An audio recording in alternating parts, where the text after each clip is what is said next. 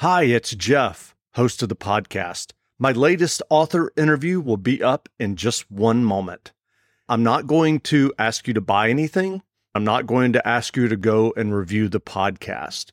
What I am going to do is take just one brief moment and ask you to recommend the podcast to just one friend. If you're a writer, or if you're someone who just loves books and you love this podcast and the interviews that I do, all that I ask is that you recommend the podcast to just one friend. Thanks a lot. Welcome back to the Reading and Writing Podcast. My guest today is Linda Wisniewski, author of the debut novel, Where the Stork Flies. Linda, welcome to the podcast. Thanks, Jeff. Happy to be here. Absolutely. Well, if someone listening hasn't yet heard about your novel, Where the Stork Flies, how would you describe the novel? Well, Where the Stork Flies is the story of a Pennsylvania librarian who finds a lost time traveler in her kitchen.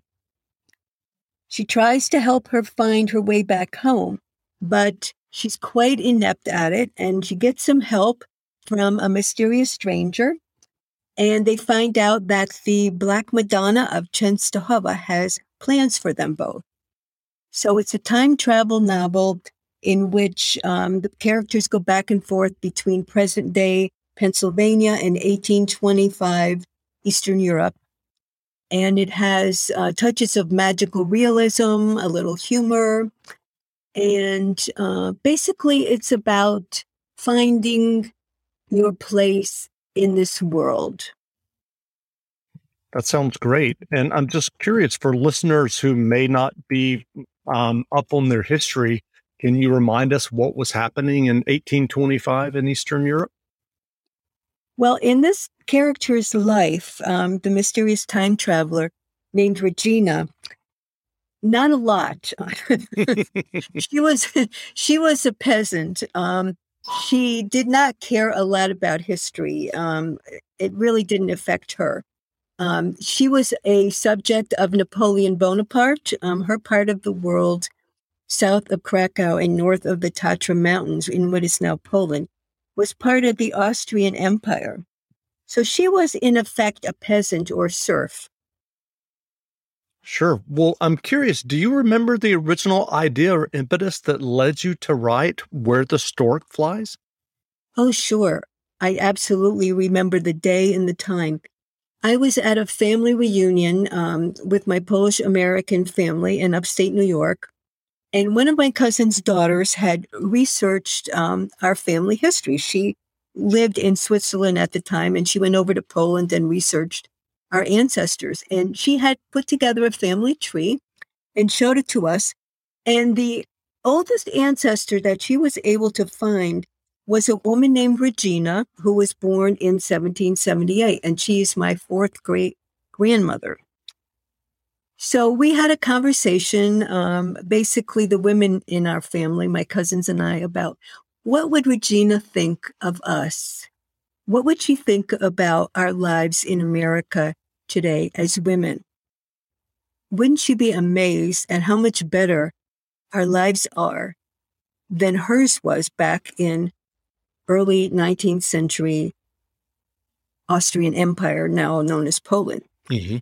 So that was the impetus. I started to try to find out more information about her, and all I could find was, as most people know who do ancestry research, you get the names and the dates, but you get no information about what kind of person they were, which is very frustrating to me. I wanted to know through a lot of my ancestors, including Regina, were they nice? Were they nasty? Even occupations were hard to locate. So, and I wanted to write about her and this idea of contrasting women's lives then and now really intrigued me. So I decided I had to make it up. Basically, I had to give her a life that I have no idea, but I did a lot of research and as close as I think I could make it, because I wanted to show that contrast between the lives of of women in different centuries. So Sure. That was my inspiration. Well, you had this experience at this family reunion. I'm curious, had you written fiction before then? Not really. I have written a few short stories. So I should say yes, I have written short stories and they have been published in some obscure literary magazines. Well, what was your writing process when you sat down to start working on Where the Stork Flies? Did you have an idea of the entire novel in mind before you began, or was it kind of a process of discovery as you were writing it? Yes and yes. I had an idea of what I wanted to say, which I just mentioned in the little introduction, that I wanted to show the contrast. But I found that when I started writing it, it changed for a number of reasons. First of all, I went to a writing conference and I presented a pitch to an agent in a class, and she said, you should make it a trilogy because there's three main characters. So pick one of these women and make it her story. So I thought I was writing Regina's story, but as I went into it, I realized that the person with the problem was the modern day woman because Regina knew exactly what she wanted and where her life was going and where she belonged. And I noticed as a woman who came of age during the second wave of feminism with Betty Friedan, Gloria Steinem, Bella Abzug, and on, we were certainly benefited from that movement. But I think that sometimes we made it too hard on ourselves. In other words, you can, bring home the bacon, fry it in the pan, and, you have to do it all at the same time. So I think we just kind of made ourselves a little nuts with that. And I think we needed to step back. And I find that even today among younger women trying to do it all. And there are phases in life that you go through. And it doesn't mean if you step back for a moment, you can't go back and reclaim where you want to go. So that's was my thought process that changed the trajectory of the novel from a story contrasting two women's lives with the help of a third, became a first-person story of a modern woman trying to figure out what she needs to do to straighten out her life. And she gets help from some very simple living women. Does that make sense? Sure. Sure. Sick of being upsold at gyms? My guy, you're currently a base member? For $90 more, I can upgrade you to our Shred membership. For $130 more, you'll be a Swole member. And for just $300 more, you'll reach Sweat Platinum. At Planet Fitness, you'll get energy without the upsell. Never pushy, always free fitness training and equipment for every workout. It's fitness that fits your budget. Join Planet Fitness for just $1 down and $10 a month. Cancel anytime. Deal ends Friday, May 10th. See Home Club for details. When you need mealtime inspiration, it's worth shopping Kroger, where you'll find over 30,000 mouth-watering choices that excite your inner foodie. And no matter what tasty choice you make, you'll enjoy our everyday low prices, plus extra ways to save, like digital coupons worth over $600 each week. You can also save up to $1 off per gallon at the pump with fuel points. More savings and more inspiring flavors make shopping Kroger worth it every time. Kroger, fresh for everyone. Fuel restrictions apply. Well, are you working on another novel now? I am. Actually, since that agent said you should write a trilogy, I said, okay, I will. So I'm writing the second novel in that trilogy. And this is told from Regina's point of view. So the first novel was written as if it was a memoir from a woman named Kat, who's a modern Pennsylvania librarian. And I'm a memoirist and I teach memoirs. So I found this a good way for me to tell the story in the first person as if it were a real memoir. So my novel that I'm working on now is Regina writing a memoir. And the way the novel is going now, has some lessons to learn, as do most protagonists in novels. And she's going to have some adventures with gypsies. That's great. Well, what writing advice would you offer for those who are working on their own stories or novels? My writing advice is to read a lot, to read some in the genre that you're writing, but not overdoing it. I don't read science fiction hardly at all, and haven't read a lot of time travel, but what I read, I liked. So just be careful that you don't get overwhelmed with all the different genres and ways you can write. And then just get it on the page and then work with it. My husband is a potter, and I asked him one day when I was getting frustrated with my work, writing and then throwing things out and rewriting and throwing that out. I said, do you ever throw out something you make because you don't like the way it turned out? Just throw it in the trash. And he said, of course, we all do. And I'm laughing because I thought, well, duh, why did I think that as a writer, it all has to be good, from the get-go?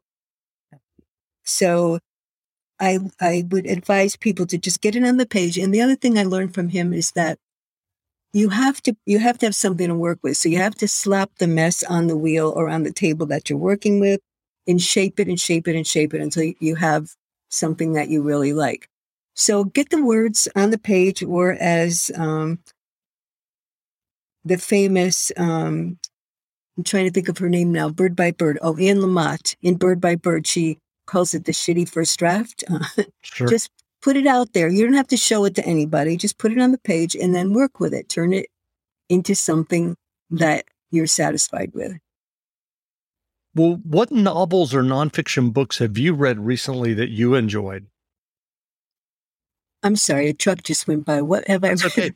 Yeah, what novels or nonfiction books have you read recently that you enjoyed? Okay, right now I'm reading one by Abby Daré called The Girl with the Louding Voice. I'm reading it for a book club that I belong to. And it's just masterful because she writes in the voice of a 14-year-old Nigerian woman of, I guess, the relatively recent past. And she writes in the dialect of a woman of her age who knows a little English, but not a lot. So it's a story of her transformation of growing up in a patriarchal society with forced marriage. She becomes, she wants to be educated. She wants to have a loud voice. So it's the story of where I am now in the story. She's getting a scholarship to go to school, and you can see her voice change as she learns better English. So I love it. It's a fascinating story about women's empowerment, and it is fiction, and it's about a culture that I know very, very little about, which I always enjoy. I'm really interested in ethnicities, ethnic studies, my own ethnicity. Of course, I write about a lot. And I'm a great admirer of the poet Maria Mazzari Galan, her work. She's Italian-American, and she writes some really great poems and stories about immigration. So let's see, fiction, nonfiction. Oh, nonfiction. I'm reading a lot of spiritual nonfiction. So I'm reading Richard Rohr's new book, The Naked Now.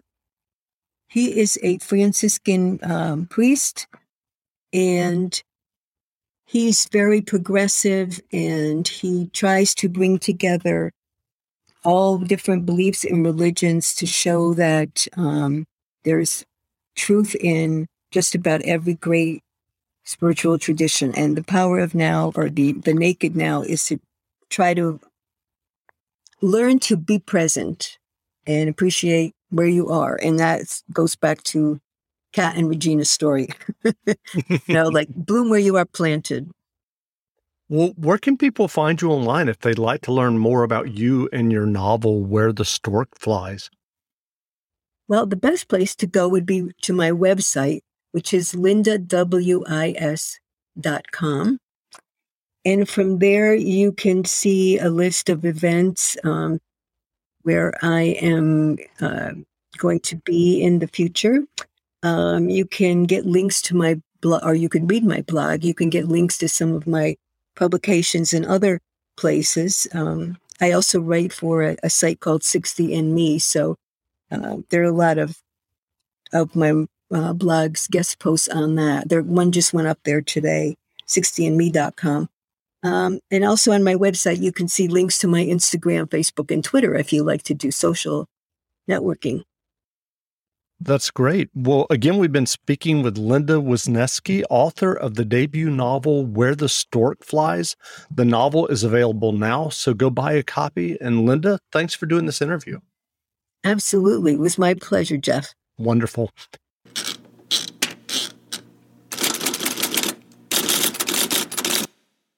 You know how to book flights and hotels. All you're missing is a tool to plan the travel experiences you'll have once you arrive. That's why you need Viator. Book guided tours, excursions, and more in one place. There are over 300,000 travel experiences to choose from, so you can find something for everyone. And Viator offers free cancellation and 24/7 customer support for worry-free travel. Download the Viator app now and use code Viator10 for 10% off your first booking in the app. Find travel experiences for you. Do more with Viator. Sick of being upsold at gyms?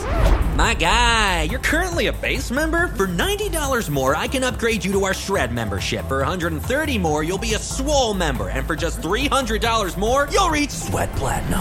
At Planet Fitness, you'll get energy without the upsell. Never pushy, always free fitness training and equipment for every workout. It's fitness that fits your budget. Join Planet Fitness for just $1 down and $10 a month. Cancel anytime. Deal ends Friday, May 10th. See Home Club for details.